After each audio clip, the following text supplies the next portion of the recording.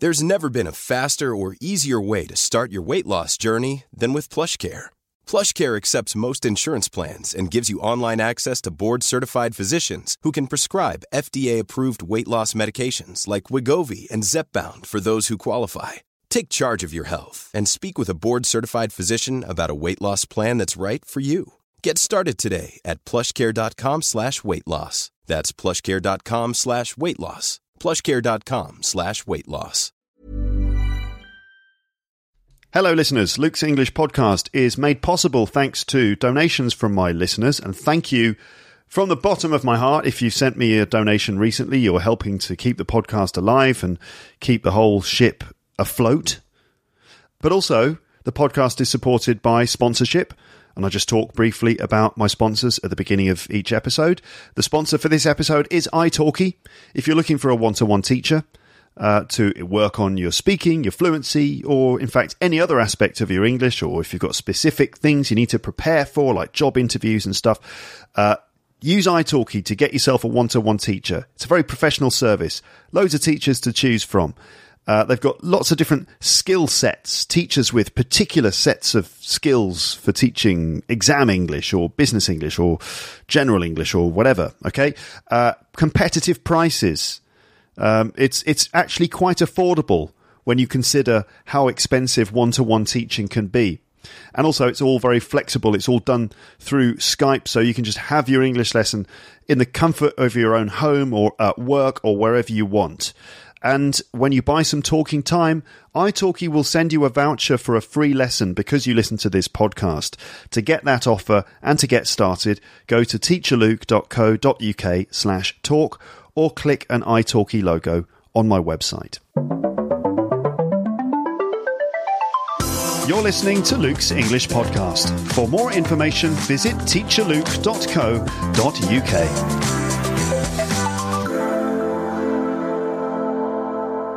Hello and welcome to episode 599 of Luke's English Podcast, a podcast for learners of English, presented by me, Luke Thompson, an English teacher and comedian from England, now living in Paris. Okay, was that one sentence? It was. Good. If you don't believe me, just rewind and check. Anyway, in this episode, you're going to hear a conversation I recorded last week right here in my flat in this room. The conversation is with my friend Oliver G, who's a journalist and podcaster from Australia, now also living in Paris like me. And probably, I don't know, about 5 or 6 million other people who live here. As some of you will remember, Oliver has been on the podcast before in episode 495, over 100 episodes ago. Can you believe it? In that episode, we talked all about Australian things, including Australian English. So while you're listening to Oliver's voice and you're wondering about his accent and other Australian things, check out episode 495, and you can hear all about Australian stuff. Oliver is a podcaster and YouTuber who makes content about Paris and France in English. Recently, I joined Oliver on one of his live YouTube video walking tours in Paris, which you can find on the page for this episode. You can find the video there. And it was a lot of fun talking to him and wandering around a lovely park. And I thought it was high time I invited Oliver back on the podcast for a chat and to tell us some stories. And as a journalist, Oliver is very interested in stories. That's what journalism is all about. A lot of the time, finding stories, covering stories, reporting stories, and generally reporting events in the form of stories. So that's what I wanted from this conversation. I wanted Oliver to tell us some stories, not bedtime stories or fairy tales. I'm talking more about true stories of people's lives, moments that people experience, big events that happen in the world, and things like that. We communicate so much of what we do and see via stories, either in the media or in the way we talk to each other and describe things. Stories are central to the way that we communicate with each other. So the focus for me in this conversation was to let Oliver tell us some of his stories, and I just wanted to hear him speak about these things in particular. So first of all, the Notre Dame Cathedral fire. When the world-famous Notre Dame Cathedral in Paris caught fire recently, and You must have seen it on the news. I'm sure you saw the video footage of the cathedral in flames and the spire on the top of the cathedral falling down, and the whole thing seemed to be engulfed in flames. So when the cathedral caught fire recently, Oliver actually went down to the cathedral with his camera in order to see and record what was happening and to capture the moment, not just the burning cathedral, but actually people's reactions to it. He also interviewed a tour guide all about it for his podcast, in which they described it in full detail. So Oliver can tell us about what he saw that evening, generally what happened at the cathedral, and what's happening next. And there are some pretty weird coincidences in his story too. In fact, there are quite a lot of weird coincidences and special moments described during this episode. I also wanted stories about Oliver's time working as a journalist, how he started, and particularly moments when he ended up meeting some famous people, especially comedians that we're big fans of. For some reason, I love hearing stories of people meeting famous people.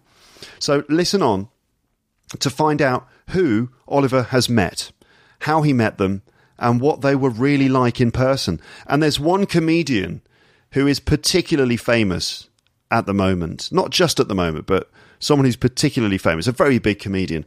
Oliver got to meet him in really quite an intimate situation, and I love the story. Oliver has lived in Sweden and now lives in France, so I wanted him to tell me about his experiences of learning languages, particularly moments when he felt challenged and when he'd made significant progress. And finally, there's the story of Oliver's honeymoon road trip around France on the back of a scooter. Imagine two newly married people travelling all around France, even crossing over the Alps, the mountains, all on the back of a small 50cc Vespa scooter. Listen on to find out what happened. So those are the main topics: Notre Dame Cathedral fire, meeting famous people, learning languages, and a honeymoon road trip. There's also some chat at the start about my podcast, as Oliver noticed that Luke's English podcast has had over 50 million downloads in total, and I'm approaching episode 600 now. So we talk a bit about podcasting versus using YouTube as different platforms for what we do. Oliver, he's a podcaster like me, but he also does quite a lot of stuff on YouTube and Facebook Live and things like that. So we're about to jump into the conversation now. Just before we do, let me prepare you a little bit, because the conversation starts quite quickly, okay? So let me just prepare you slightly. So in episode 495, if you remember, we said that the better people know Oliver, the shorter his name becomes, which is kind of normal, isn't it? You know, this is normal. It's like nicknames. People make your name shorter if they know you well. So acquaintances probably call him Oliver, and then friends call him Ollie, and then close friends might call him Ol, and then really close friends might just call him O. All right, so I just wanted to remind you of that, because it's the first thing that you'll hear. So you might immediately get lost and go, what, wait a minute, what? I'm lost already. Just remember, the better people know you, the shorter your name becomes. That's how this begins. All right, so you're now ready to go. I'll speak to you again on the other side of the conversation, but for now, here we go. Let's get started, and here is Oliver G.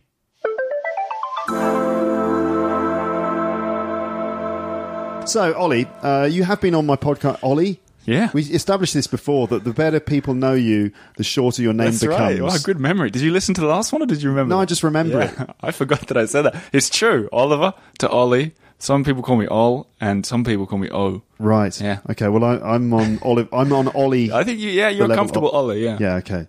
So we'd have to get married to get to an Ol or something. Really? Yeah, I think so. Is that what your wife calls you? She calls me Oliver. She's a Swede, though, so like all the rules are out the window. The Swedish are more formal or something? They're practical. Yeah. Yeah. Okay, so that's what it says on the birth certificate. I was going to do my Swedish accent, but that's what it says on the birth certificate. That's what I'll go by. That's what they're like. I see. I see. No abbreviations. Just that's the given name. That's the name I'm using. Exactly. Okay. So you have been on the podcast before, right? But just remind us of who you are and what you do. Explain yourself. Mm-hmm. Okay, so I'm Australian, and that's what we talked about last time I was on your show. All about Australia, animals, that kind of stuff. But usually I don't talk about that kind of stuff. No. It's just a backstory, really. Yeah. I'm as you said, I'm a journalist in Paris. I also have a podcast, which is very Paris-based. So talking about Paris with people doing interesting things that are Paris or France related. Tour guides, chefs, ambassadors, mayors, TV hosts, whatever. People that are doing something, and the real guest every week is Paris. Yeah. So it always comes back to Paris. And it's the Eiffel Tower. That's the name of the podcast. I said that, yeah. Yeah. You can tell that you've done a lot more of this than I have. By the way, congratulations on 50 million downloads. Oh, yeah. I was looking at your site today. I was like, 50 million? That's incredible. Crazy. That is across all the episodes, of course. It's incredible, though. So I'm approaching 600 episodes now. So you could do, what's 50 million? It's more than 50 million now. Yeah. I haven't updated it. Yeah. I don't know if, it's more. I don't think you should until 100 million. Really? Yeah. 50 million's a good number. It's a good round number, isn't it? When people say, my podcast is in the top 7, it's like, just go with top 10. There's a cutoff. Yeah. Or top 18 podcasts about Paris. Nah, let's say top 20. Same with you. Stick on 50. Okay, really? Yeah, I think so. I don't know. No, I think you're maybe right. Yeah. So if you divide 600, if you divide 50 million by 600, what do you get? I think it's just my maths isn't very good, but it's I'd say 8 million a year. You're throwing time into it as well. You want to do per episode? 50 million. Divide it, because I want to know how many that is, because really the main thing in podcasting is how many downloads each episode gets. Right. Yeah, that's right. Divided by 600, let's say. So we're looking at no. Did I get the number wrong? That's 5 million divided by 600. Yeah. I need another 0 in there. So it's 0. I'm trying to use the Google calculator. It's about 83,000 downloads per episode. That's insane. That is insane. As another podcaster who gets about 3,000 or 4,000 per episode, maybe 5,000, you are flying. Congratulations. Oh, thanks. You know that YouTube is there's a lot more views or downloads to be gained on YouTube. Yeah. A lot of my English teaching contemporaries who have YouTube channels and stuff are getting like millions and millions. Well, you've got a pretty sizable YouTube channel for I mean, it doesn't look like you totally invest. You're not doing videos. I don't do videos. I don't really. Yeah, I'm not really taking care of my YouTube channel in the way that I should. I've got over 25,000 subscribers. That's right. I saw that the other day. A lot of potential. Yeah. You're letting it grow. You're hoping that, like, when you leave a plant in an abandoned warehouse, you're hoping that it's going to sprout and something's going to happen. But the thing is about the YouTube channel, right, is that I never set out to be a YouTuber. Yeah. I'm not a YouTuber. So I do have a few videos that I made back in the day, like 10 years ago.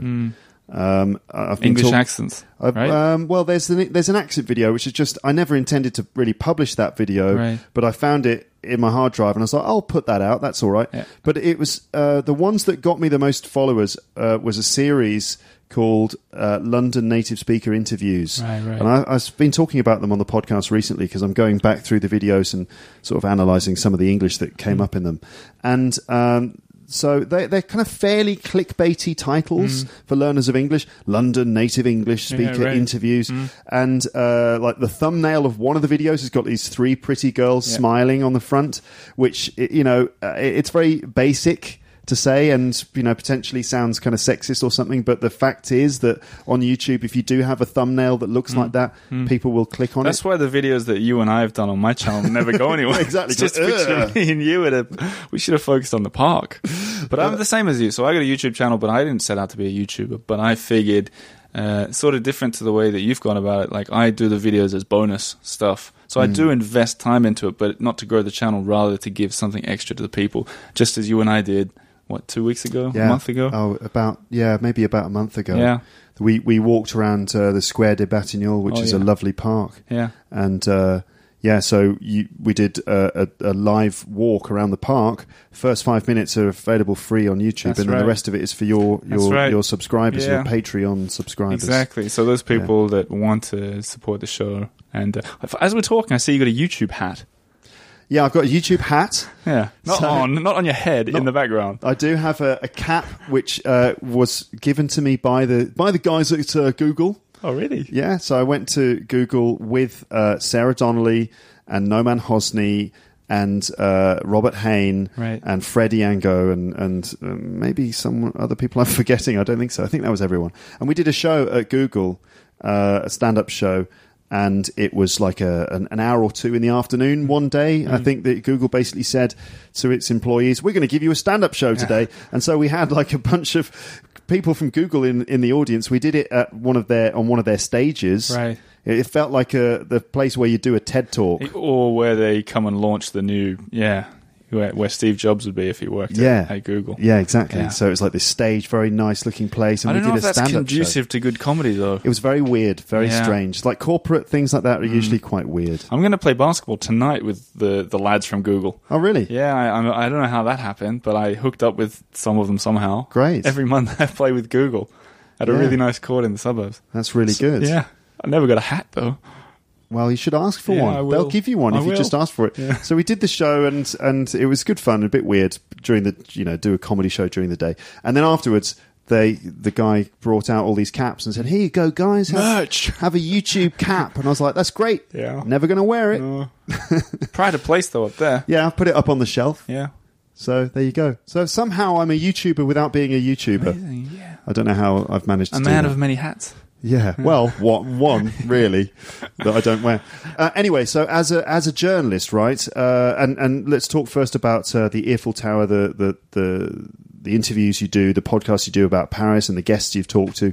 Any recently any moments that stand out? Yeah, absolutely. So even today, before I came to meet you, I was editing an episode, and like I said before, I have authors on sometimes. And today's episode's with a woman called Cara Black, who's a fictional crime writer, and she bases her murders all around Paris. So she's done like 20 books about Paris, and then she's pretty fun. Her heroine, like the detective, rides around Paris on a scooter, and so I have a scooter as well, like a moped, like a Vespa, not one of those little the ones that you stand on, you know, like a proper. And she asked me if she could write, if she could be on the back. And I was like, let's do it. And so we rode around Paris, and then we did some videos and stuff. So that, and, you know, at the end of the day, I got home and I was like, what a great job I've got. Yeah. You know, like this woman, excellent books. I'm reading one now, and just like you really describes, she lives in San Francisco. Yeah. Comes to Paris once a year, and then, or maybe twice a year, and just researches the hell out of, you know, the city 20 years ago where the books are set. So I get these moments where I talk to her about how she writes, and then ride around the city with her, and then film like one of the walk shows like we did. It's just wonderful. Yeah. It's great. It's I can't believe it. I pinch myself. Yeah. Yeah. Yeah, that's fantastic. You recently did an episode about the Notre Dame fire, True. the Notre Dame Cathedral fire, which was a very big moment here in Paris and sort of around the world, because everyone saw the videos and the footage, and everyone was quite shocked by it. It's one of the most visited tourist attractions in the world. That's so everyone, right, yeah. a lot of people around the world have got some sort of connection to it or are interested in it. So, I mean, I did have some listeners post comments on my website saying, you know, can you talk about this on the podcast? Right. But you're probably the person to talk to Right, about it. right. How did you cover that event? Well, it was weird because, so before I was a podcaster, I was a journalist, you know, politics, terrorism, this kind of thing, serious stuff, Yeah. right? And then I sort of threw it all in to do more entertaining stuff. But, like, it was one of those moments similar to all the other tragic things that have happened in Paris in the past 5 years when it was a Monday, so I was playing basketball with the Google guys, and when it finished... Was it with the Google guys? Yeah. Yeah, okay, cool. So out in the suburbs, like I said. So when it finished, I looked at my phone, and because this podcast I do is about Paris, yours is in Paris, but because mine's specifically about Paris, I got, similar to what you said, I got so many messages from people around the world because it had been burning for 2 hours. You know, You didn't know? No. Because you were playing basketball? Yeah. So I had all these messages from them, but also from friends and family, not saying, "Are you all right?" They were saying, "Why are you not doing something about this? This is like the main thing in your city. That's your job, and you're not covering it." Yeah. And so I was like, "Oh my, So I jumped on the scooter and just headed straight down there. And at that point, it was like 10 o'clock or something.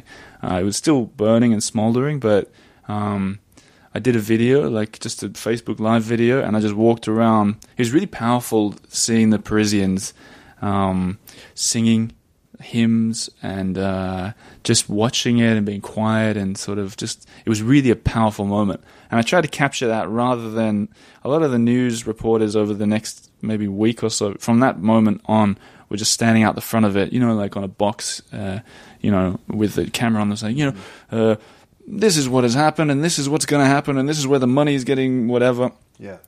No one knows what's that. I was like, that's boring. Like, anyone can see that's on 100 stations right now. Maybe it's 1,000. So I was more interested in sort of getting that Paris reaction to it. And then, finally, that very day, I was doing an episode with a guy who runs tours inside the Notre Dame. So we'd been recording it, and he texted me, he's like, don't release that episode, we have to redo this. So the day that the fire happened, earlier in the day, you'd been doing a conversation with a tour guide who is a sort of an expert on the cathedral. Yep. And after the fire started, he contacted you and said, don't release that episode, meaning we need to do another one. Exactly, because we'd been talking about, I'd be interested to go back and listen to it again now, but we were talking about the Notre Dame and how important it was and how much he loved it. And I'd done the tour. They do a private tour, which they won't be able to do for years now. They take you inside after it closes. So you're in there when it's totally empty and there's a choir practicing. Yeah. And they take you up to this big organ at the top. And you're just sort of walking through all the, what's the word, like the crown of thorns and all these really... Artifacts, yeah, that everyone was petrified would be damaged, but I think they were all saved. Yeah, I'm not sure really of all the details, but yeah, I hear that most of the major artifacts... Well, there was a tunic belonging to some bishop or saint or whatever, and that was saved, and then there was this crown of thorns. Anyway, so I got the guy back in for a proper lot. We talked for like an hour. My podcast is usually 30 minutes max, and I just let him talk. And he texted me after on the way home, and he's like, "Oh, thanks for that. It was really like therapeutic, Yeah, just talking about this that was so important to him." People were really sort of traumatized by it. Oh yeah. Can you try and tell us about what the effect it had on Parisians? I think one of the big things about it is beyond religion. We get to religion in a second. It's an architectural marvel in the center of the city. Sort of different to the Eiffel Tower. Eiffel Tower's very new. Eiffel Tower's 130 years old. Mm-hmm. Notre Dame's 850 years old, I think. Okay. So everybody knows it. It's been the center point for centuries. And there are even well-known stories that take place there. Absolutely. Like the Hunchback of Notre Dame, which I think is also a Disney film. That's right. Which I watched randomly the night before. What? Yeah. I had never seen it. And we had guests in Paris, and they were like, we should watch the Hunchback of Notre Dame. And I was like, yep, it's time. So weird. That is really weird. Yeah, it was really weird. And is it a good film? Yeah, I think so. I mean, it's a Disney film. Yeah. The songs didn't capture me the way some of the other Disney films have, but that was weird as well. Everything was weird. Yeah. But it means a lot to everybody, and all the tourists who've been here before that were texting me and putting posts on Instagram or whatever. Everyone's been there. Everyone's seen it, and it's beautiful. And then the religion side of it. So when I was walking around doing the video, I hadn't had time to process it. I jumped on the scooter, got down there, started filming, and it wasn't until they were singing the hymns, and I was like, oh my God, for me it's not a church or a cathedral, it's a really beautiful architectural masterpiece, right? Yeah. And I look at it like that, but then I was like, oh, hang on, all these people who are Catholic or even beyond any religion that have a different connotation or relation to it, and I was like, whoa, it just blew my mind to think of it from other people's perspective as well. I wonder how they were processing the event, because I mean, if this is like the house of God, it's a church, and to see it burning down, how could they sort of understand why it was happening? Yeah, I don't know. It must have been mind blowing. Yeah. You could feel, if you see the videos, so I cut down a bit of the video that I did. I did like an hour-long video just walking, very sort of respectful. It wasn't, I didn't go saying to people, what do you think of this, Which if I was doing my journalist job, that's what I would have had to do, which I think was much nicer to just sort of, in a sort of, not like in a voyeuristic way, but more just capturing a moment. And there was one guy who said to me in English, he's like, oh yeah, and you're live blogging? Or something like that, or vlogging, you're vlogging this? And I was like, this is like a moment in history, and I talk about Paris, that's my job. I think it would be wrong for me not to have filmed it. I think there's a respectful way to do it and a disrespectful way to do it. Yeah. So this guy, it's like, you're vlogging this? Yeah. In his mind, vlogging means, certain famous YouTubers, like, who's the guy who got in trouble because of the vlog he did in Japan? Yep. What's the guy? We don't need to mention his name. No. But there was a guy who... It's because you forgot it. I've forgotten it, and I don't really care about him either. Yeah.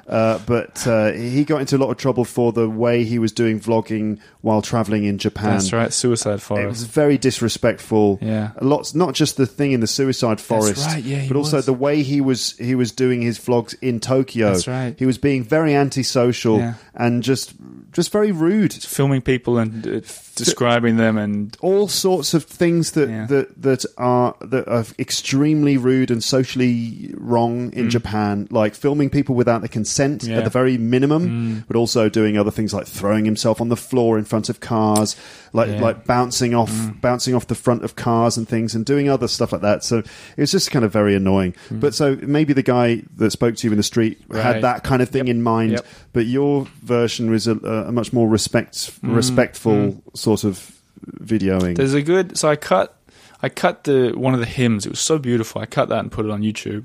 And it was a really popular video. People were really interested, and it really captured the mood. So that's what I'd encourage people to check out. Just like, people... It's weird, It's like, I don't know. It was clear how important it was to a lot of people. It really comes through. Yeah. How would they find this? Is just on your YouTube channel? Yeah, if you go on the YouTube channel... It's probably one of the most recent videos, I suppose. You'll probably see me and you in there as well. Yeah, I think so. Which is also a recent video.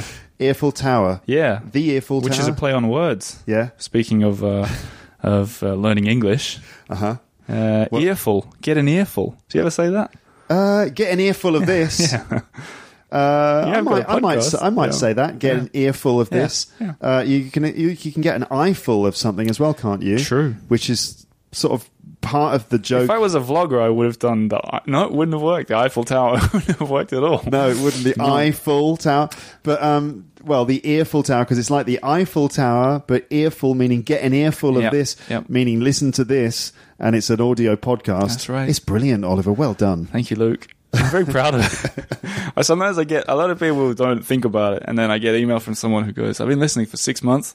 I just got the title of it." And I'm like, "Yeah." Yeah, well, good. It's a grower, maybe. Yeah. So just going back to Notre Dame then, because I'm interested in stories on the podcast. They say that stories are a great way to learn a language, like listening to stories and things. What was the story of the fire then? Do you know actually what happened? Yeah, no one knows actually. Mm-hmm. I know that they'd found cigarette butts from people that were working up there, the guys that were, because there's scaffolding. So they were building and repairing, which is something that has always happened on the Notre Dame since the beginning. It's kind of like that in Barcelona, the Sagrada Familia. Yeah. It's always being fixed because it's so old, right? Yeah. And the guys that were working up there would smoke, and they found cigarettes in the investigations afterwards. Yeah. But they said that it's not proven. It's not necessarily tied. It's not necessarily cigarette butts. I heard something about even some cans of fluid. There's all sorts of. Here's the thing: it's not confirmed. Yeah, okay. And in terms of story, what I think is interesting is a lot of Parisians are focusing on, like they did after the terror attacks. They're focusing on the next thing: rebuilding, regrowth, how they're going to fix it, or what they're going to do. Rather than being devastated and mourning. Mm-hmm. People have moved on. I get the impression that people. That the wounds are kind of healed, if not healing. Mm-hmm. But a fire started at some point in the afternoon, the end of the afternoon, and it spread. So the cathedral, in terms of the layout of the cathedral, so which parts actually burned? So when you think of the Notre Dame Cathedral, you'd think of the two big towers, which are the west-facing towers, the two big ones with the big three arches out the front, the entrance. Yeah. None of that was touched. Okay. So it's the back side of that, the far side of that, where they had a... So the reason that the fire was so strong is it's held up by wood. So many wooden beams, they call it the forest. Yeah. And these old wooden beams, once they started burning, there's no airflow in there, so it just straight away burned. The roof at the back burned to nothing, and the spire burned to nothing. You might have seen, people listening might have seen the spire collapsing. So that's the tallest bit. Often when you look at a view of Paris, you can see that spire. It looks like a big antenna, not the Eiffel Tower, and a lot of people don't know what it is, but that's the spire. And the other thing is that spire is from only 150 years ago. So it's not, like, in one sense, it's not the end of the world. Yeah. Because it was just an addition that a lot of people didn't like at the time anyway. But it was a very dramatic moment where, first of all, you see these huge flames apparently engulfing the whole cathedral, and everyone's thinking, "Oh my God, the whole thing's going to burn down." Look at how ferocious the fire is! Massive flames, huge plumes of smoke billowing into the sky, and then that moment where the spire, which, as you said, is like this metal thing, it looks kind of like an antenna, a big sort of spike that comes out the roof. The spire fell down, and that was shocking, and so on. Sort of weirdly reminiscent of 9/11, of when the moment when one of the buildings collapses. At that kind of moment of. Because 9/11, people remember it, we were thinking the entire cathedral is going to collapse. That's what everyone was thinking. In fact, I think a lot of people had accepted, oh my God, this whole thing's going to crumble to the ground now. Yeah, I don't know. It was weird for me because I got there late, right? The burning had sort of happened. The most intense part had happened. Yeah. So when I looked at it and saw it, I sort of pretty quickly put together, it's not a huge flame anymore. The pictures are worse than the reality at the moment. Yeah. So I kind of knew, I never had that moment of, how bad is it going to get? So I can't really speak for other people, but it must have been pretty terrifying standing out there. Apparently you could feel the heat as well. Well, the guy that I had, weirdly, the guy I had on my show who was there in the day was going to do a tour and was out the front about to go in. In fact, I think he'd gone in with the head of the Notre Dame and the head of the Sacré-Cœur because he wanted to do the same tour at the Sacré-Cœur and was trying to convince them to see what he did. So they were all together. Yeah. You should listen to my show with this guy because he tells how the head of the Notre Dame ran in and then came out and goes, I was just a fire alarm, like a false alarm. And then they saw the flames come up and he ran back in and it was panic. Yeah. And he was talking about how hot it was as well. I think probably to get the whole story, listeners should listen to that episode that you did because it is a great account of the whole thing. So, I'll put the link to that episode on the page for this episode, folks, on my website, and then listen to Ollie's episode. It's just, I don't remember which episode it is, or... No, neither do I. It was I can tell you now. Oh, it was just from the 22nd of April, Notre Dame fire, what happened and what next. So to get the whole story, folks, listen to that, and I highly recommend it. I tell you what, it's not the if that is your first time listening to my show, don't expect it to be like that every week. Usually it's quite upbeat. Yeah, and, you're sending them in the deep end, but it is a good story. That was kind of an exceptional one. It was quite serious and out of the ordinary. But otherwise, you do all sorts of other fun and things. And what are you doing after this conversation that we're having today? If you scroll down, there's a picture of the woman that I'll be doing a little bit further there. Her? Yeah. So Caroline de Maigret. Yeah, so it's pretty cool. This is a good story too. Okay, so we like stories, yeah. So this is the woman that you're going to go and meet and interview after we talk today. That's right. So she's... I guess she's an author and a supermodel, like a proper Vogue cover model. Really? Like that kind of... A supermodel? Yeah, super. You could use that adjective. Yeah. That's an adjective? Yeah. What? Super. Super, yeah. She's not just a supermodel, she's a supermodel, right. Which is now a noun. Yeah, that's right. And so... she'd written a very good book called How to Be Parisian Wherever You Are that a lot of people read around the world, and it was her and a few of her Parisian friends it was kind of fun, poking a bit fun at it all, but saying things like, I'm not going to quote it because I can't remember, but things like how to have an affair or how to eat a croissant, things that are pretty typical Parisian. Mm-hmm. And I'd sort of had her on my radar for a while because I thought she'd make a good guest, but she's huge. She's got millions of followers and everything, right? And then one day, not long ago, I was walking in this area where you live, and I saw her. In fact, I was with my wife. I crossed the road to take a picture of a street. I'm always taking pictures of stupid things. And I found myself standing next to her, and I was like, oh my God, that's Caroline de Maigret. I can't pronounce it, but I knew it was her. And I turned to my wife, and I was like, is that Caroline de Maigret? And she was like, yeah, that's her. So I turned to her, I was like, hey, you're Caroline de Maigret. And she goes, yeah. And I was like, do you mind if I speak English with you? And she's like, yeah, cool. And I was like, listen, firstly, I was like, thanks for all that you do. I don't know I don't know why I said It's a good thing to say at the beginning. but I wanted to, let her know I wasn't crazy. And I was like, listen, do you ever do interviews with Australian podcasters? That's just what I said. And she was like, what do you mean? And we got talking, waiting for the light to change. And she was sort of like, I convinced her in that period of time to sort of give me her email address or something. Mm-hmm. And she's giving it to me, and then she just goes, look, I'm really busy. I'm going to be honest with you. The chance of this happening is very low. Yeah. And I was like, and then she goes, unless we do it right now, can you record a podcast on your phone? And I was like, yeah, I guess so. I wouldn't be great, but I can do it. She goes, let's go to a cafe and do it right now. Wow. And I was like, yeah, cool. So we did it. And she was really good. Like, she really thoughtful answers and, really good insight into being Parisian. And then, she shared it with all her followers and all that stuff. It was great. And then I texted her yesterday. Yeah. So this is like a month on. And I was like, well, every time I do a podcast, part 2 is the live video. So, I said something like, I can guarantee it'll be in the top 15 most fun interviews you've done. Something like just to be a bit. Yeah. Because, you can imagine Vogue and all those people are calling her all the time. And she's like, let's do it tomorrow. And I was like, yep, let's do it. Wow. So this all happened like this.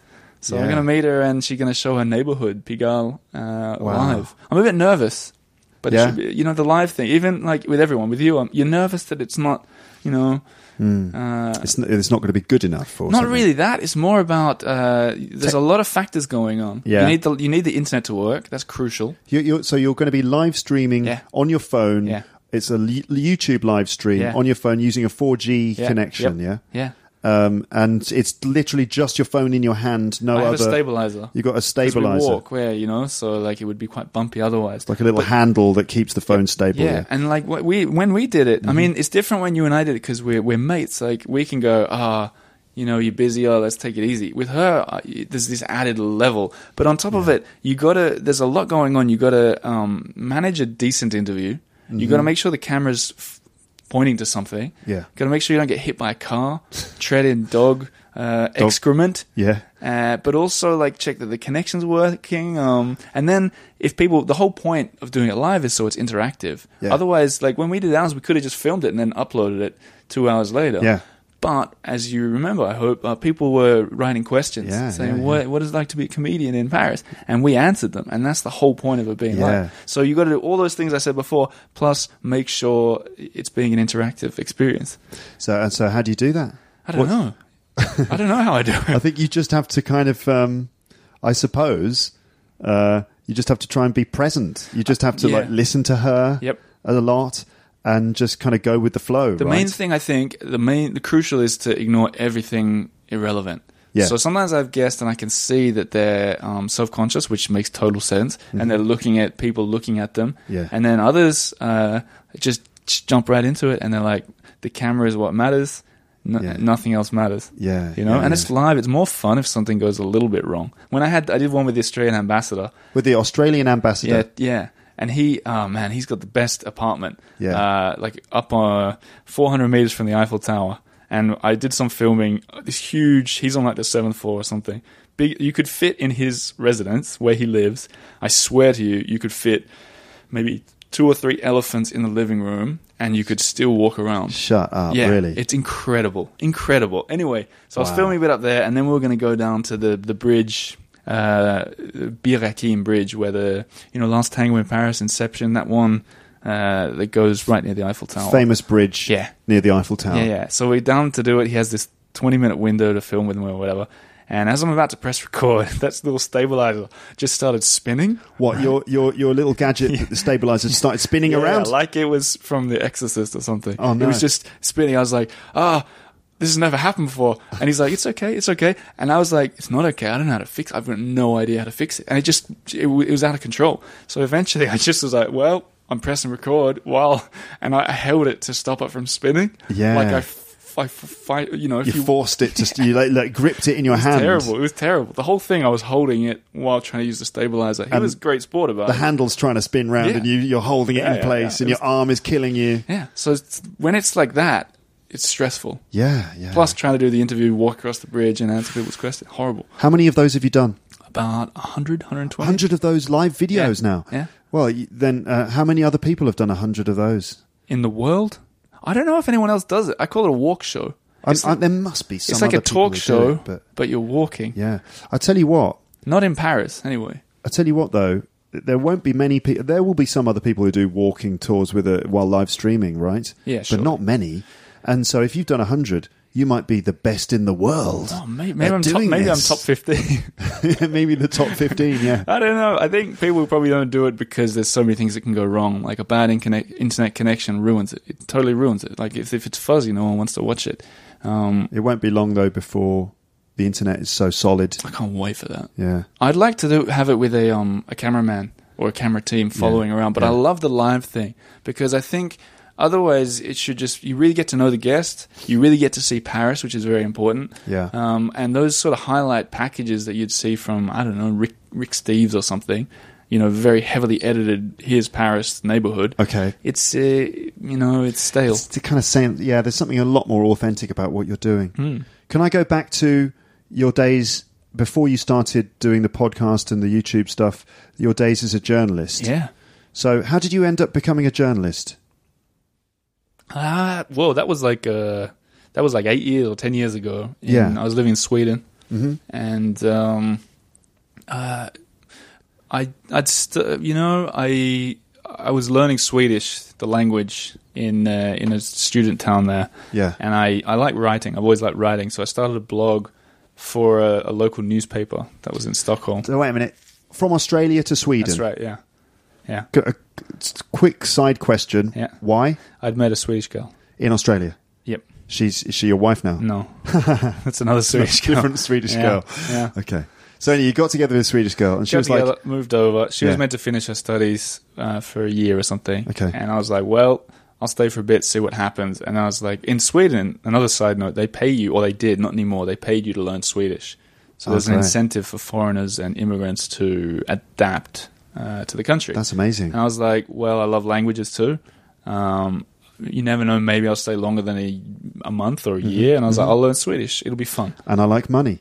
Yeah, right. Well, that was a strong driving force in it as well. So I started learning. I contacted this local newspaper that did news site, not newspaper, that did Sweden's news in English. I said, look, I'm going to blog about learning Swedish. I reckon it could be interesting for you. You can have it. You can publish it. And it was kind of popular. I put a lot of effort into it, and that sort of got me started on that. Had you studied journalism back in Australia? No, but I'd studied sort of media and English and literature and things that were similar enough of a, better than if I had studied, veterinary science or something. What was your degree? Just Bachelor of Arts. Bachelor of Arts in? English and French. Yeah? Yeah, double major. Okay. But my French wasn't great at all when I came out of it. It's like, look, they don't teach you what you need, They teach you the tenses that you never heard of. Yeah. And not, you don't know how to have a conversation with someone. Right. You couldn't have a 2-minute conversation, but you could, dissect some subjunctive tense or something. Anyway. But you kind of, taught yourself to be a journalist, basically, by doing the blogging thing, which then became it got put on a news site. Well, they started using it, and then I did a little internship for them, just out of curiosity. And then I wrote a story, Cat Stevens, the singer? Yeah. So Cat Stevens is He's not Cat Stevens anymore, is he? Well. Is it Yusuf Islam, Islam now? So his mum is Swedish, right? Right. So he hadn't toured for decades, and then he decided to do a comeback tour, starting in Stockholm. Yeah. So I wrote up an article about it, and I was like, hey, if you want to use it, you can have this article. And then Cat Stevens, or Yusuf Islam, his people shared it, and it kind of went viral. Whoa. So then I said to them, I was like, hey, I'm going to go to the concert. I'll do a review, but you have to pay me for it.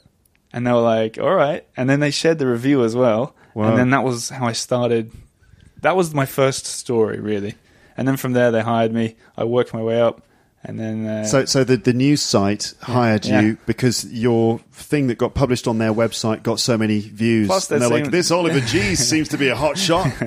Well, they'd seen my blog and I'd done the internship as well, so they knew who I was. It wasn't a wild stab in the dark. Yeah. But that was the turning point for me. Okay. And then I worked there for like 3 years, and at the end I was sort of the deputy editor of it. Whoa. And then a position came up in Paris. And I had no reason to be in Sweden anymore. Yeah. And I applied for the job in Paris and started here.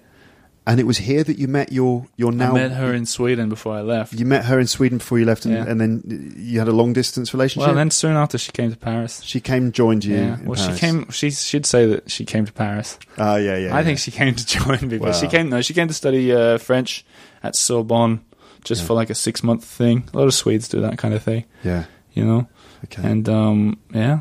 I'm going to talk to you about learning French and learning Swedish in a bit, but first, sticking with the journalism thing, we were talking before on the day that we did the walking tour about some of the people that you met Right. while working as a journalist. Yeah, and then you said, stop, tell me this later. Exactly. Yeah. You started telling me stories of people, meeting people, and I was like, wait, Yeah. let's save this for the Yeah, podcast. for all you know, I told you everything already. I don't know. So, okay. So as you worked for this news site in Sweden, tell us some of the people that you met, because you've met some people that I'm a big fan of. Yeah, I think you are particularly interested in comedy, Yeah. right? So, man, I met a lot of like comedians because they'd come through. Yeah, a lot of certainly comedians from the UK go to Scandinavia and they do tours in Sweden and Norway and places like this Right. because I guess one of the reasons is because the English is so good there. Exactly. And so it's possible for English-speaking comedians to do shows and it exactly works. right. Exactly right. But also because in Sweden they get a lot of English TV. Yep. So all the stuff like QI and Have I Got News for You and all these shows and probably Michael McIntyre's Comedy Roadshow and Live at the Apollo and stuff. They get all that stuff. So they know all of our comedians. So, by the way, speaking of QI, did I tell you that I'd met Sandy Torsvig, the host of it, Sandy Toksvig in Paris the other day? You met Sandy Toksvig in Paris the other day. Yeah. Listeners, there's a show called QI. Most of you will be familiar with it. If you know it at all, you'll know it from YouTube, probably, unless you're in England and you watch it on telly. But most of you will probably know it from YouTube. And it's that TV panel show that used to be hosted by Stephen Fry. And it's like Stephen Fry in the middle, or used to be, and then 2 guests on the right and 2 guests on the left. Right, yep. And Alan Davis is always one of the panelists. And they do, it's like a humorous quiz show about interesting information and facts and history. QI stands for quite interesting. QI stands for quite interesting. And the panelists are often very funny and quick-witted. A lot of comedians and so on there. Yeah. And Sandy Toksvig, I mean, she's been on the TV in the UK for years. She's very funny, Bake Off show. Yeah. She's on Bake Off, is she? Yeah, she's one of the judges or hosts. One of the judges or hosts. And she's just been on TV in various ways for decades in the UK. Very funny, very, very witty, sharp-witted, intelligent in her second comedian. language, mind you. So she's Swedish. She's Danish. She's Danish. Yeah. Okay. And you met her in Paris the other day? Yeah. How? Tell me more. So this is weird too. I was watching on YouTube clips of QI that morning, so she was very fresh in my mind. That's true. Can you watch more Beatle videos, please? So that, you know, because apparently whoever you watch, you meet. This was the same day that I met Caroline de Magret. Yeah. Right? That was a big day. Yeah. Actually. So anyway, Sandy Toksvig. So I was in a coffee shop in Montmartre, right, that I go to a lot. And I was sitting and I saw a woman that looked exactly like her. Yeah. And I just was like, whoa, that must be her. And I was like, Sandy, I couldn't remember her last name. You say Toksvig. I think it's like in Danish it'd be like Torsvig or something like that. Whatever. Yeah. So I looked up a picture of her just to, I knew it was her, but just to confirm. And then, and I was like, well, she was sitting having a coffee. I didn't want to interrupt her. But I said to Lena, I was like, that's the woman we were watching this morning. And then real soon after, she stood up to leave and was walking past my table. And I stopped her, and I met a lot of sort of people that are on TV and stuff. Yeah. Never been as starstruck as with Sandy. Like, I was totally gone. Wow. Yeah, it was weird. So she stopped, and I was like, Sandy Torsvig, right? And she's like, yes. And I was like, I just want to say thank you. I said This is your thing. But I really meant it, because what else do you say? She's brought a lot of joy to me. She's very funny. I love the stuff that she's done that morning. Like she put a smile on my face. Yeah. And I was like, she was really sweet and everything.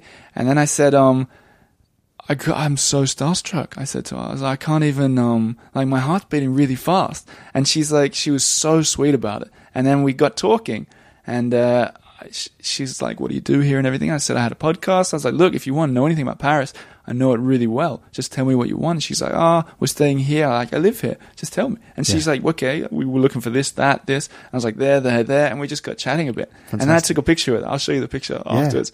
And she's like, she's half my size. Yeah. So the picture's pretty sweet. And we had a really nice, really good laugh. But I didn't do anything with it.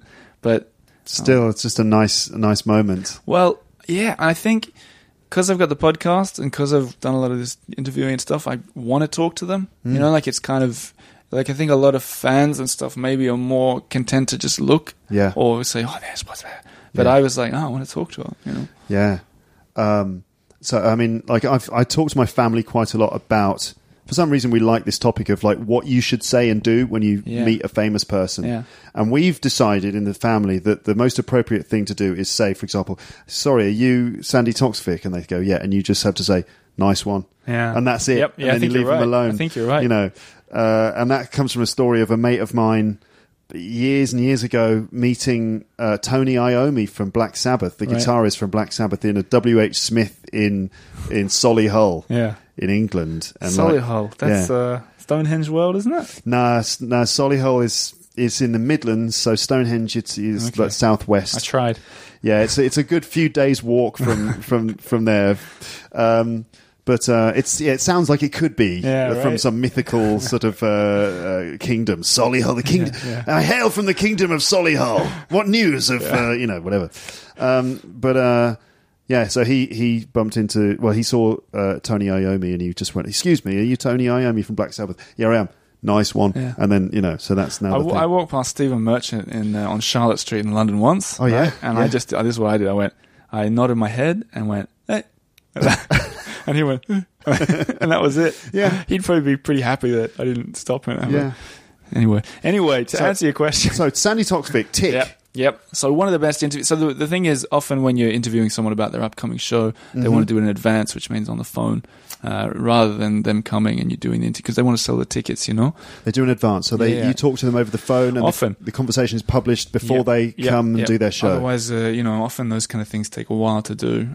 You couldn't go and meet them right before the show because then they're not going to sell tickets. But one of the good interviews I did, I think we spoke about it before, was with Bill Bailey. Right. Who was he's on QI and shows like that quite often. Yeah, Bill Bailey, folks. I mean, if long-term listeners will know that I did a whole episode about Bill Bailey on this podcast. I like to do little episodes about different comedians, and so I did one about Bill Bailey. He's, just for the listeners, he's that comedian who does lots of music in his performances. He's very funny and very kind of a bit surreal and a bit weird. And he plays lots of musical instruments and does lots of parodies of different musical genres and things like that. He's trained in classical music, I think. Yeah, he's a kind of a musical genius. Yeah, he can play anything, which is incredible. And he looks quite strange as well. He used to have a show called Part Troll, because he kind of looks a bit like a sort of a troll that you'd find under a bridge in the Middle Ages or something. But so anyway, Bill Bailey, he's absolutely one of my comedy heroes. Yeah. He did a whole thing on France, like a little. You can see it on YouTube, talking about the ambulances. Yeah. He played it on the keyboard. The sirens. Yeah, that's right. Yeah. So he was great, right? So we had a site in Norway as well. You had a news site. Yeah. And the Norwegian team were like, well, if you're going to interview Bill Bailey, get some questions from Norway in. I was like, all right, cool. So we had this time I had to call him, and we got on the phone, and I was like, all right, Bill, we're going to start with this Sweden interview, because the interview, what they like, the readers like, is you say, like, what do you know about Sweden? You don't just say, what's your show? Yeah. You know, it has to be relevant. Yeah. So I asked him all these questions about Sweden and stuff to start, and it amazed me how much he knew, like deep knowledge beyond, most people would say, what they want, the newspapers, they want the headline that goes something like, I couldn't live without Swedish meatballs. Yeah. That's the headline. Bill Bailey's coming to Stockholm. Something better than that, but something even more specific, like something like, I couldn't live without a specific type of Swedish meatballs. Or even better is if they say something like, God, England could learn from the Swedish welfare system. Right. That's a perfect quote, because then you got a bit of meat to the article, you got a foreign perspective, a funny foreign perspective, that kind of thing. Yeah. So we talked, and he just knew everything. Deep knowledge about how the country made money, the music, obviously, but really inside, not beyond ABBA, basically. And I was kind of like, okay, you just prepared this or what? You know, in my head. And then after 15 minutes, I was like, okay, so we're gonna do this Norwegian one now. And similarly, he just nailed everything. And I didn't really know Norway that well, but I was like, I was amazed, and funny, and just off the cuff, you know, like just really wonderful. He's an absolutely brilliant person in a way. Like I remember listening to his interview on Desert Island Discs, and there were interesting things about how, to an extent, like the interviewer was asking him, like, why didn't you go on to do all us amazing, great things? Why didn't you become a recognised sort of concert pianist or a composer or something like this? And the answer was like, I was just having too much fun doing comedy.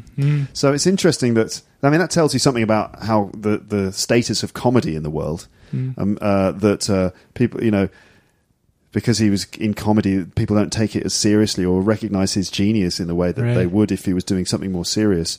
But it also just shows that the guy's incredibly clever and talented. Yeah. Impressive. Yeah, really impressive. It was so nice to be able to just chat to him as well. Yeah. And they're warm. Like, they ask questions too. You know,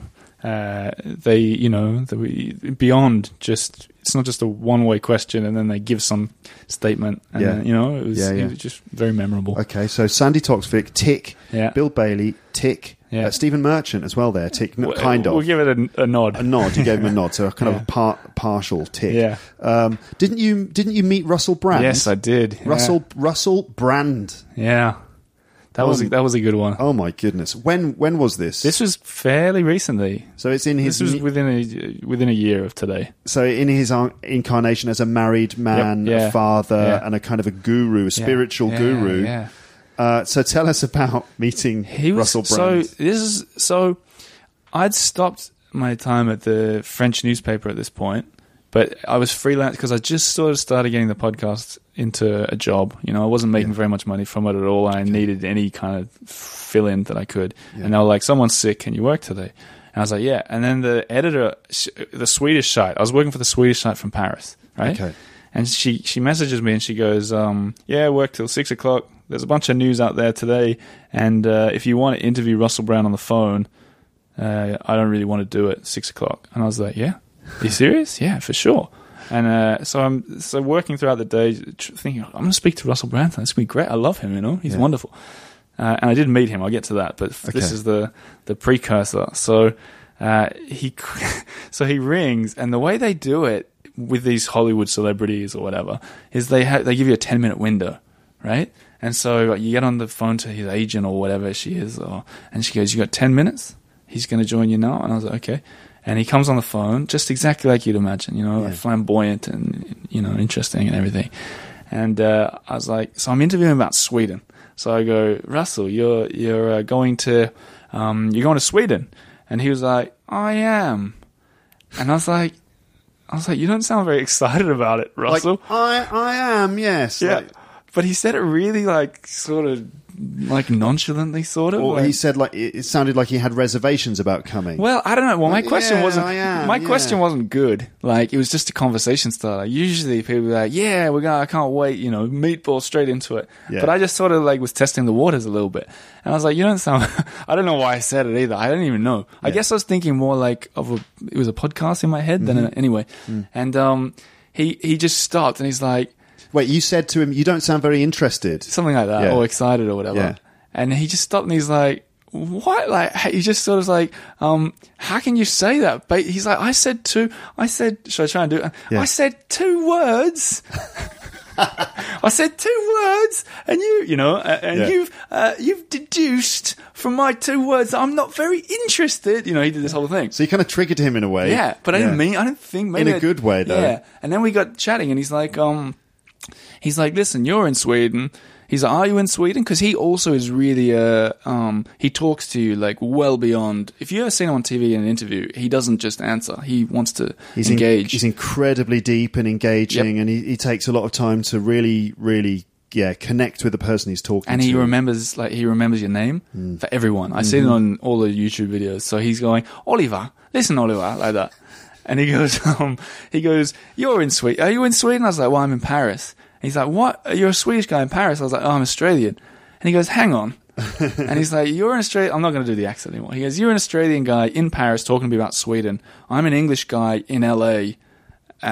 He goes, this is the most, I can't remember what he said, but the most multicultural or something phone call I've ever had. And then we just started chatting. It wasn't really an interview. We were chatting. And he was asking me about Sweden to get material for his show that was coming up. Because I'd been there for 5 years. So he was like, he wanted to know about paternity leave and the funny things that I'd sort of observed as an expat there. So we're chatting. And then out of nowhere, it cuts off. And I realized it'd been 10 minutes. Right. And I was like, part of me's scared because I was like, oh, I didn't really get the quotes maybe. We're just chatting. So you're talking, 10 minutes go by and just boom, it just phone cut. call, and you're like, damn. Yeah. I was like, oh, she told me it would be 10 minutes. I was like, all right, I better listen to the recording, see what I got, if I got enough. And then the phone rang and it was his agent. She's like, Russell wants to keep talking to you. And wasn't his agent kind of a bit unhappy about it? Yeah. She's like, look, Oliver, Russell wants to keep talking to you. And she's probably thinking we've got other interviews to do today. Yeah. And Russell's like, no, I want to speak to him. Get me that Australian lad. Okay, I can't do it. Anyway, so they called back. Same thing. Had a conversation. Halfway through, I was like, I'm going to get some questions in, as well. But we just chat. It was really fun. And then the same thing happened. It cut off and he called back again. Wow. And at the end, he's like, come to the show in Stockholm in a week or whatever. I was like, I'm in Paris. I can't come. Are you coming to Paris? No, I can't come. And he's like, sort something out. I tour all the time. Talk to my agent. I didn't think it was an agent, but whatever. Helper, I don't know. Mm-hmm. So they texted me like I could have as many tickets as I want to the Stockholm show. Whoa! And I was like, I just can't. And they're like, I'm in Paris. Yeah. Said, yeah. He goes. His agent says he's playing in London for a Netflix special in I don't know when. And I was like, yeah, we'll go. And so we go, and they give us a little thing to wear around the backstage passes. Yeah. So when we arrive, we go to the ticket desk, and there's an envelope permitting how it goes. Like, as long as he's happy, basically, with the performance. Because it's Netflix. This is a big deal. Wait, an envelope? What? An envelope at the front desk that said, like, basically... Oh, I see. As long as the show goes well, you can come backstage. Sort of like that. It wasn't like, come backstage and have fun. So, permitting, show success permitting, you can go backstage. Yeah, it was along those lines. Yeah, right? okay. So we traveled from Paris for the show. Like, we went we tied it in with a weekend, but we essentially went for it. Yeah. And then the show was great, and it seemed like the show was a success, right?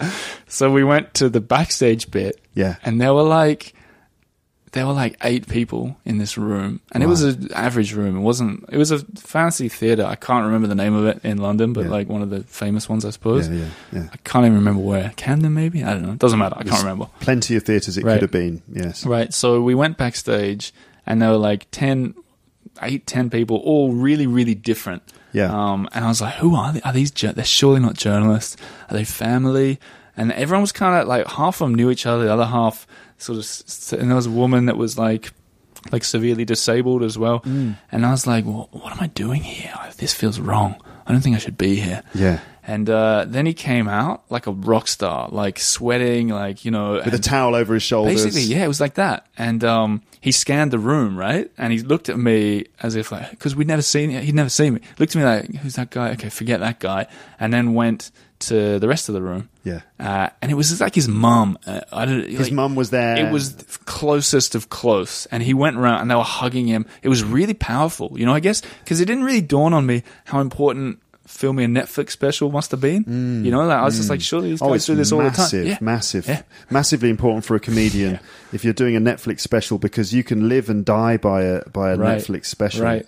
Yeah, totally. So it would have been and also the intensity of doing a show and coming off stage and his family are there like, we're so proud of you, Russell. Yeah. And he's like, emotional and hugging them and you're standing there going, oh my God, I shouldn't be here. Yeah. And I had like a muesli bar with chocolate, the little things they give you, grapes. I was just standing in the corner eating eating some food that they'd put on the table. Perrier water, flavored water. And so he's doing the rounds and going around and really giving deep hugs, and the people are like, oh, you did so well. Like, it was his man, all these people. And then the woman with the disability, like, he spent a lot of time with her, and he was going around the room. And I felt like such a...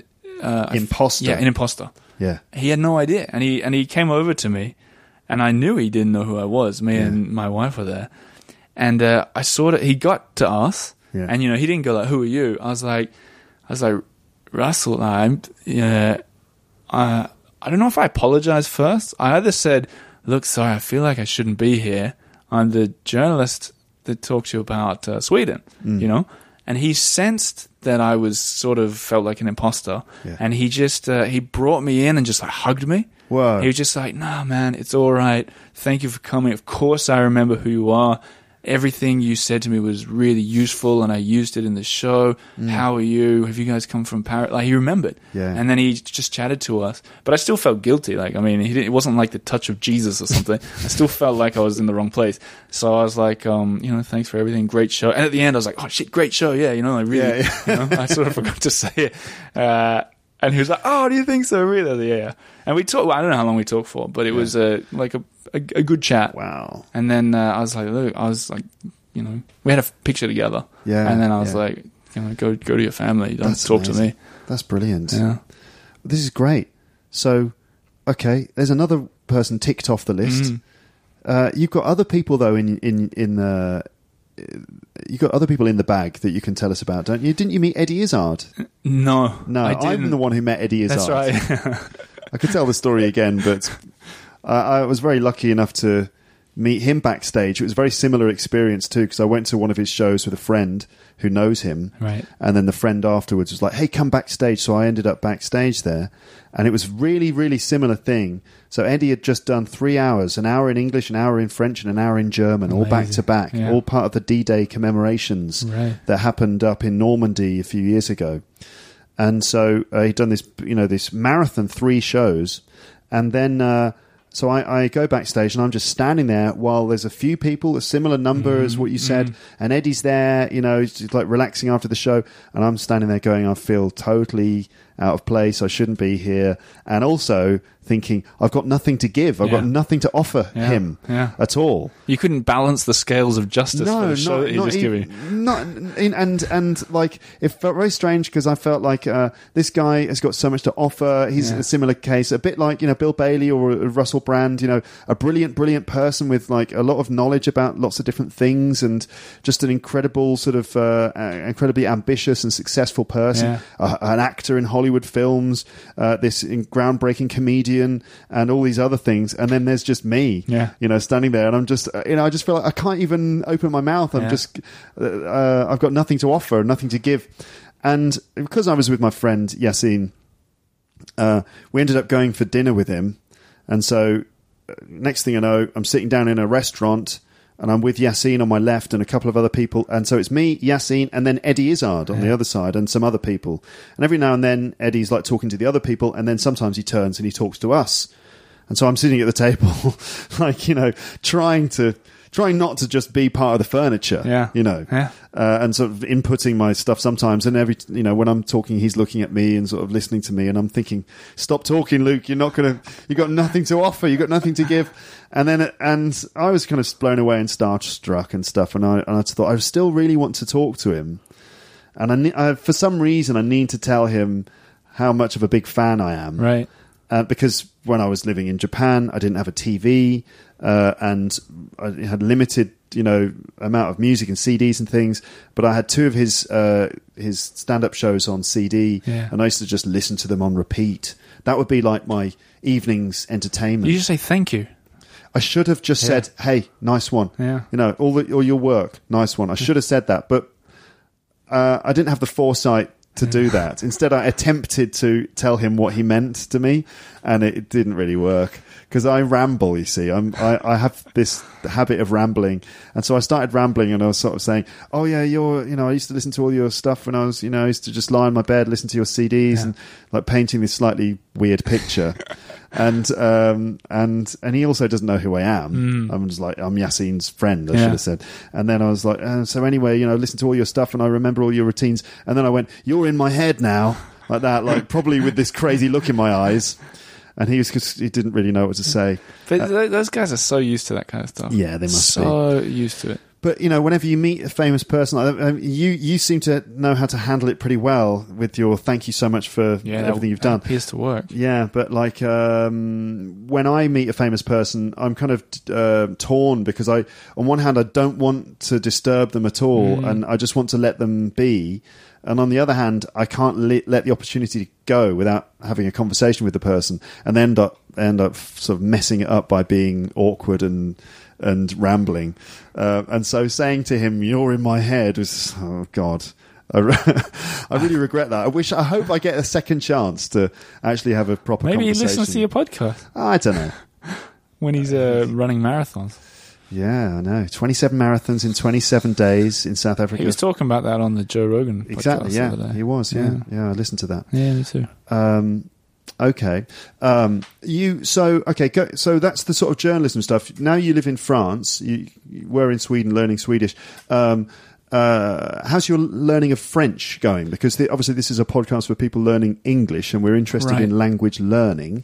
So what about your experiences of learning French? I think that's a really, in short, it's pretty good. I've learned it pretty well and can speak it decently. What have been your sort of most positive experiences for learning French? What are the things that you've done that you feel have helped you progress in French the most? I tell you one thing that was huge is we, for our honeymoon, we drove around France on a scooter. Yeah. In all literally the smallest roads between here and here.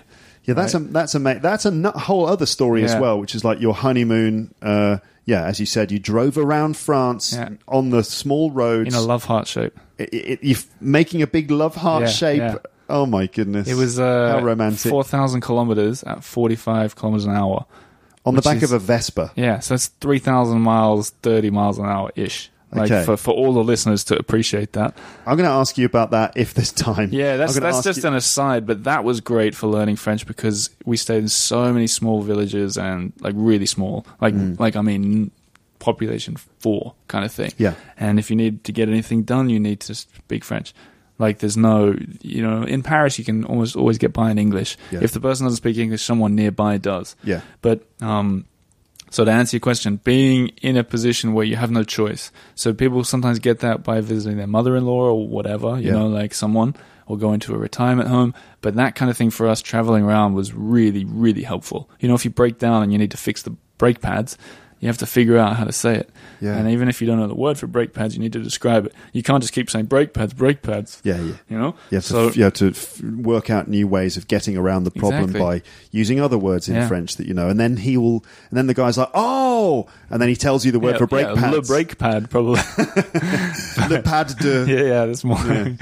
Yeah, I did know what it was in French, but I've forgotten. I needed it once. Yeah. Frein, it is Freins. Okay. Anyway, that really helped a lot. But what you said is interesting, and I wonder if your listeners, in fact, they probably are speaking 3 languages. If they're learning English, maybe they speak another one. A lot of them, yeah, definitely. And I found that really intriguing.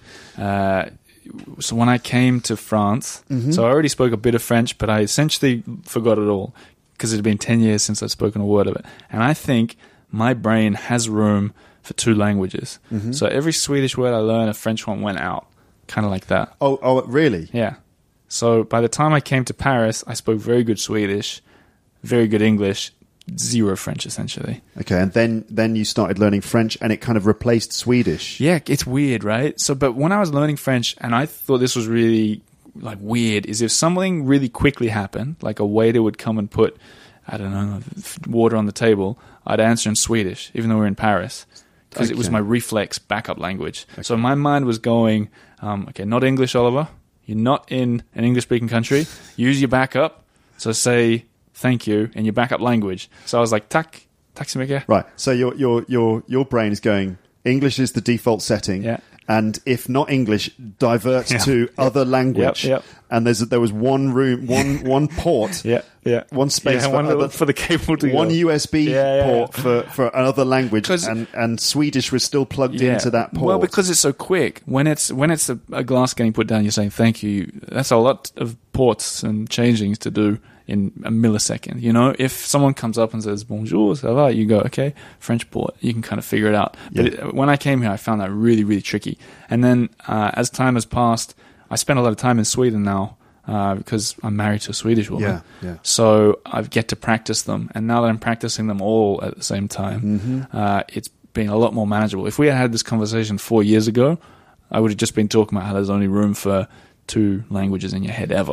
Okay. But then as time has passed and I've been learning both, so I'm still always learning French and always learning Swedish, they can coexist up there. Right. And I know a lot of your listeners will be like, hey, I speak 3 languages or 4. It's not that hard. Yeah. But it's, you know.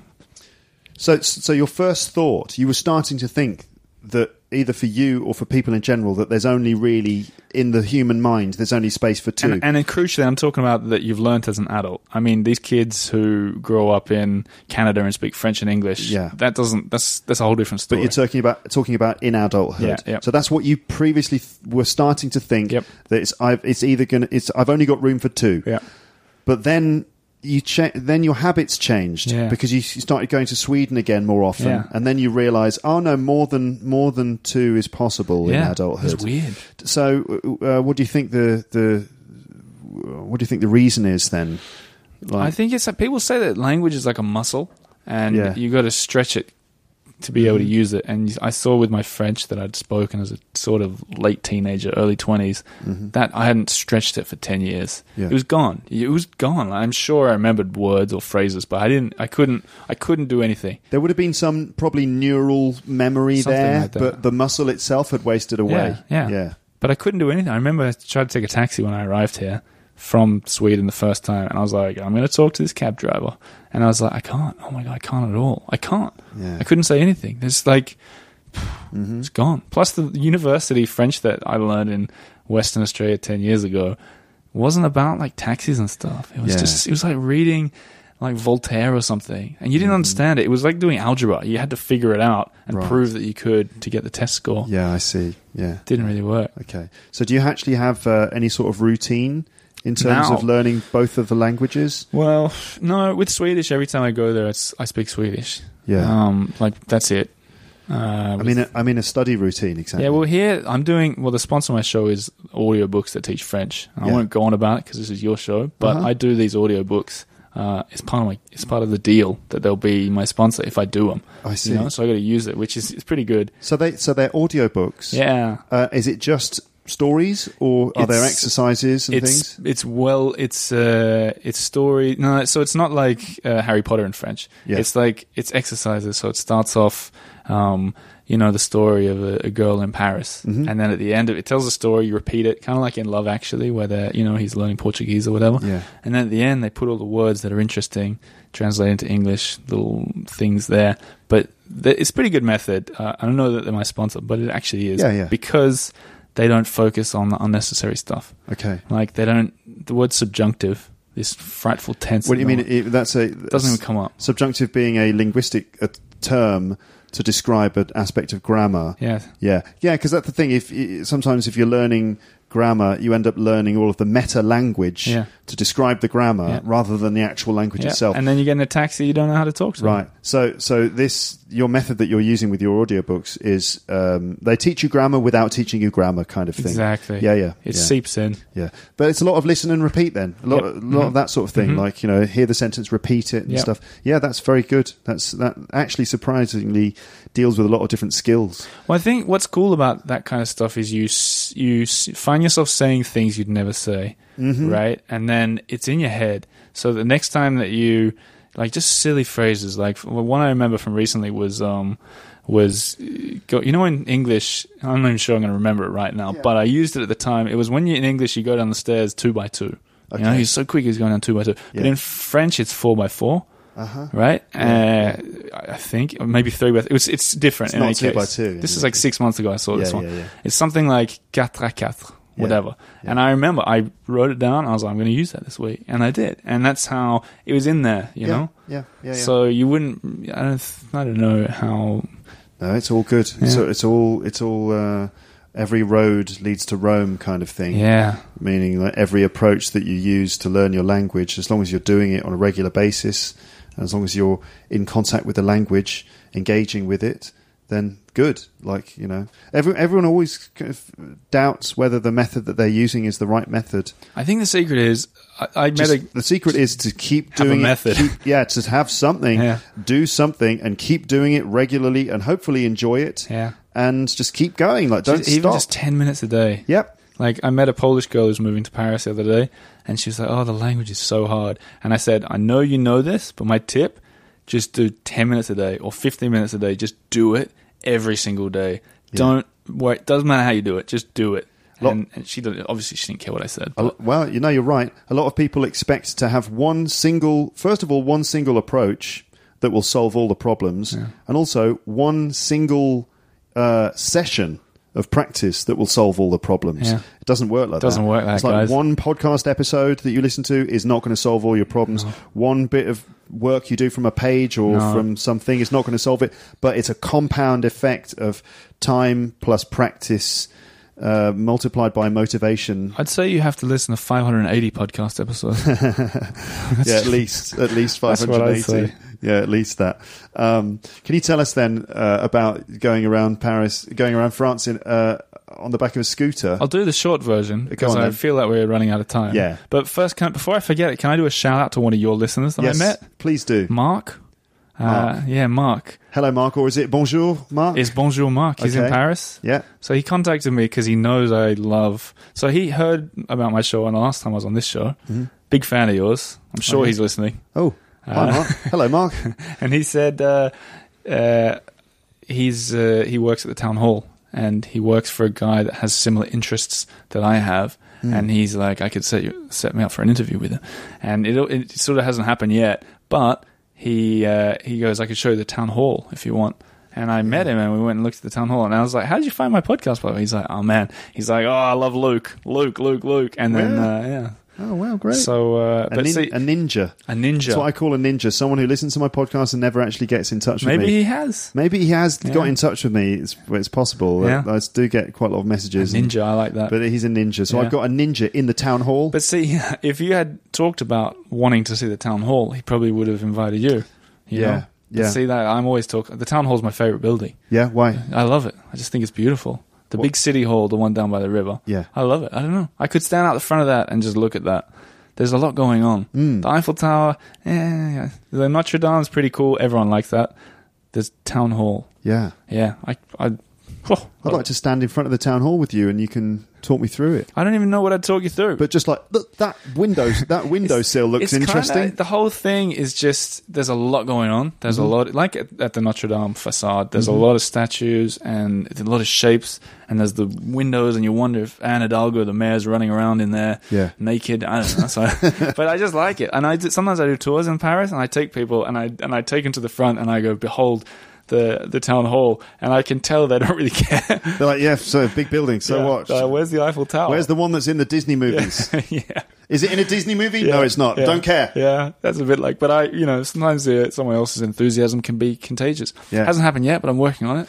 So you're giving a shout out to Mark there. Yeah, hi Mark. And just before we finish then, you're going to give us the short version of the... Yeah, I'll give you the 30-second version. Oh, okay. Yeah. All right. So we got this little scooter, red scooter, and drove all around the country for 2 months, seeing all the main things you can imagine. The big cities, the little cities, the lavender fields of Provence, across the Alps.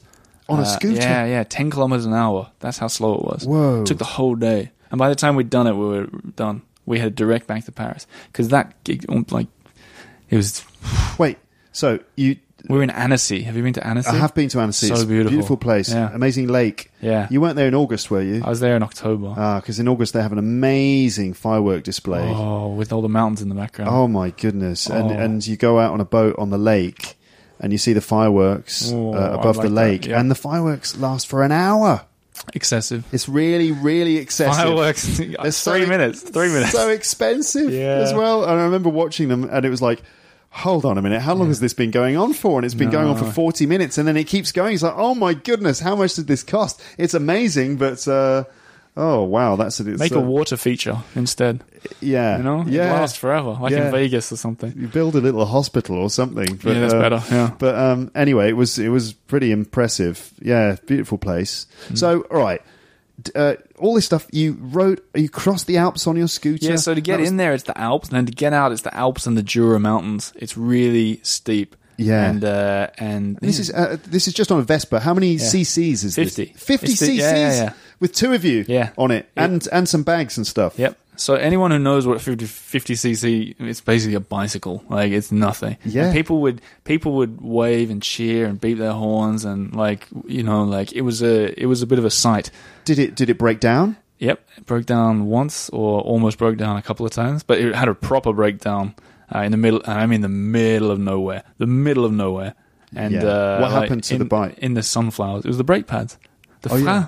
Right. Something came loose, and every time the wheel went round, it went tuk, tuk, tuk, tuk, tuk. Right, so you couldn't... I had to stop, and I tried to fix it. We didn't have the right tool, and I could tighten it, and then you'd go for 500 meters, and it would be out again. So we pulled over on the side of the road, no traffic, just really nowhere. How was the weather as well at that point? Beautiful weather, though. Okay. It was beautiful. It was August. Yeah. And then these farmers came along, and they saved the day. That's the long story short. Okay. But the best bit at the end of it, so I was missing this Allen key, specific shape, sort of like an IKEA key, right? Yeah. To tighten it.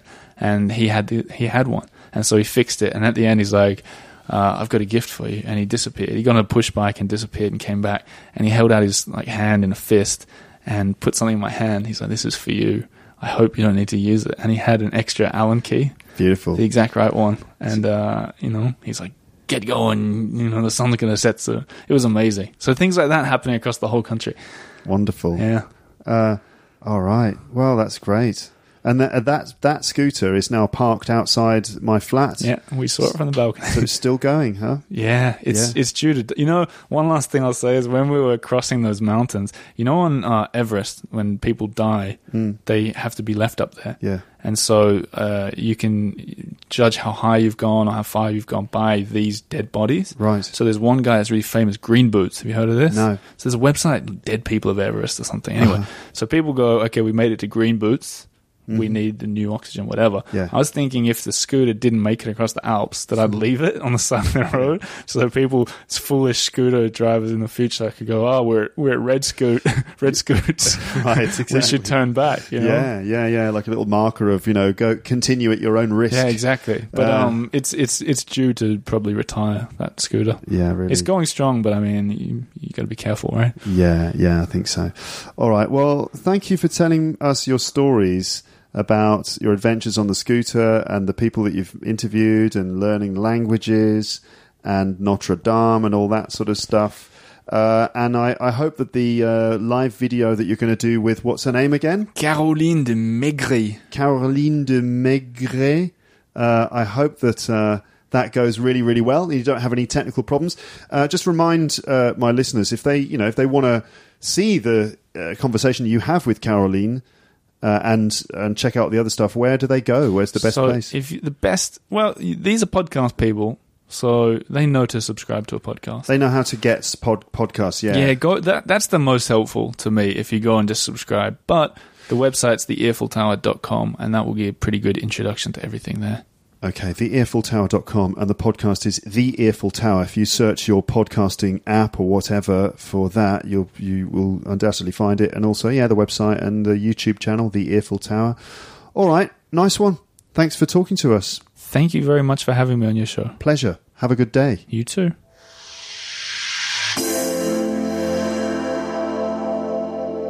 So that was Oliver G. on the podcast again. I really hope you enjoyed that conversation full of stories. If you struggled to understand everything that was said, I just want to say congratulations. Congratulations and well done for listening all the way through to this point. I know sometimes it's difficult to follow these long, fast conversations on my podcast, but I truly believe that you can make progress if you manage to just keep listening. Sometimes you'll get lost and you won't understand, but try to tolerate the bits that you can't understand and use the bits that you do understand to help you guess the rest, and then keep going. The best language learners persevere even when things aren't completely clear. So stay positive and keep it up. As ever, I look forward to reading your comments in the comments section if you have anything to share or any thoughts regarding any of the things that came up in this episode. On the podcast page, on the episode page, you will find loads of links and videos relating to things we talked about in this conversation, including, and I'm going to list them now, we've got the episode of the Earful Tower, Oliver's podcast, the episode that he did about the Notre Dame Cathedral. That's the one where he spoke to a tour guide who is like the inside man.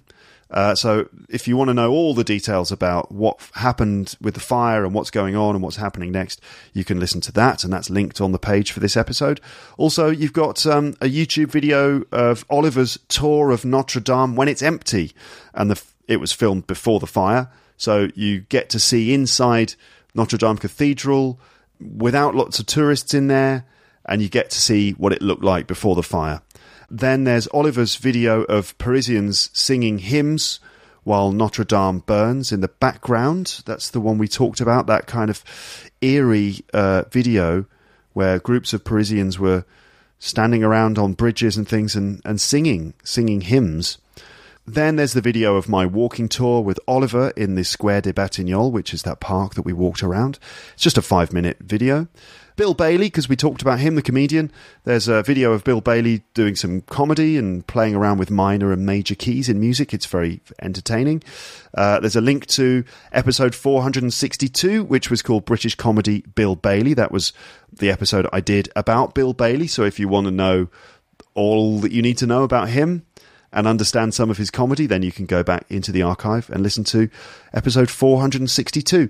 And then there's the video that Oliver went on to film. You know, he was talking about going to meet this model, author, music producer, Caroline de Maigret.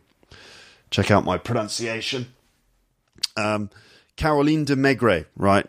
I'm probably pronouncing it wrong. I'm anglicizing it. Anyway, remember that after the conversation with me, he went off to meet this model. She's not just a model, she's a producer and an author and stuff.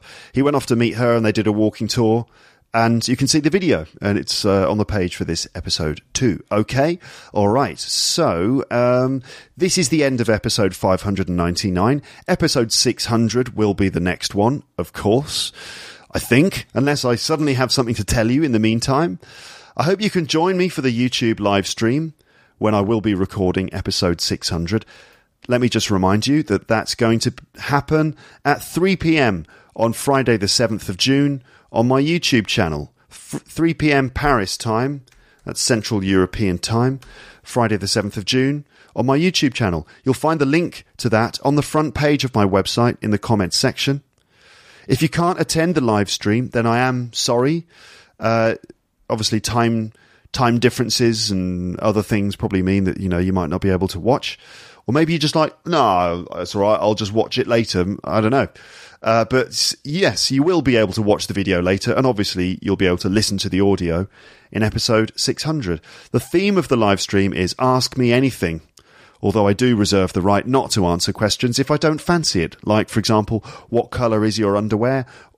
Mind your own business. That's what colour my underwear is. Not that anyone has ever asked me that, but it's just an example, or what are your card details, or, that sort of thing, which, again, no one's going to ask me, but you know what I'm saying. You can ask me questions about English or whatever comes to you, and I will try to answer the questions as best I can and as briefly as I can in the time that we have available. I've got no idea how many people are going to be attending the live stream. I've no idea at all. So it could be, it could be loads.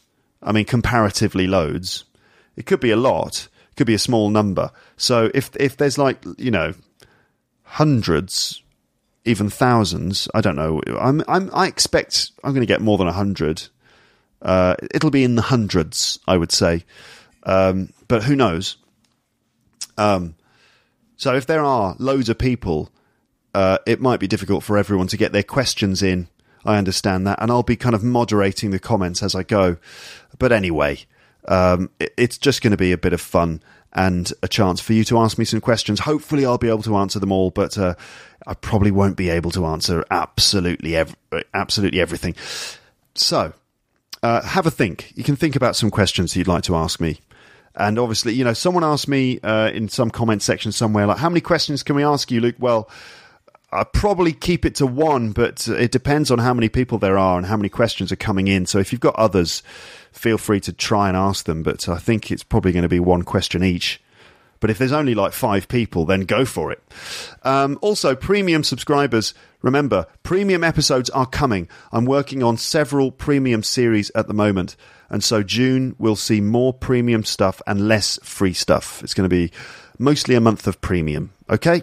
Right then, so that's it. Until episode 600, I will now say goodbye. Bye. Bye. Bye. Bye. Bye. Bye. Thanks for listening to Luke's English podcast. For more information, visit teacherluke.co.uk.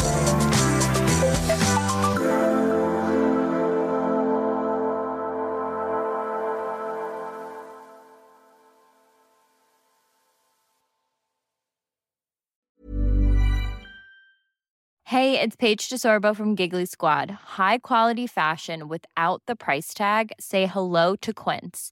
I'm snagging high-end essentials like cozy cashmere sweaters, sleek leather jackets, fine jewelry, and so much more. With Quince being 50 to 80% less than similar brands. And they partner with factories that prioritize safe, ethical, and responsible manufacturing. I love that. Luxury quality within reach. Go to quince.com/style to get free shipping and 365-day returns on your next order. Quince.com/style. If you enjoyed this episode of Luke's English Podcast, consider signing up for Luke's English Podcast Premium. You'll get regular premium episodes with stories, vocabulary, grammar, and pronunciation teaching from me, and the usual moments of humour and fun. Plus, with your subscription, you will be directly supporting my work and making this whole podcast project possible. For more information about Luke's English Podcast Premium, go to teacherluke.co.uk/premium info.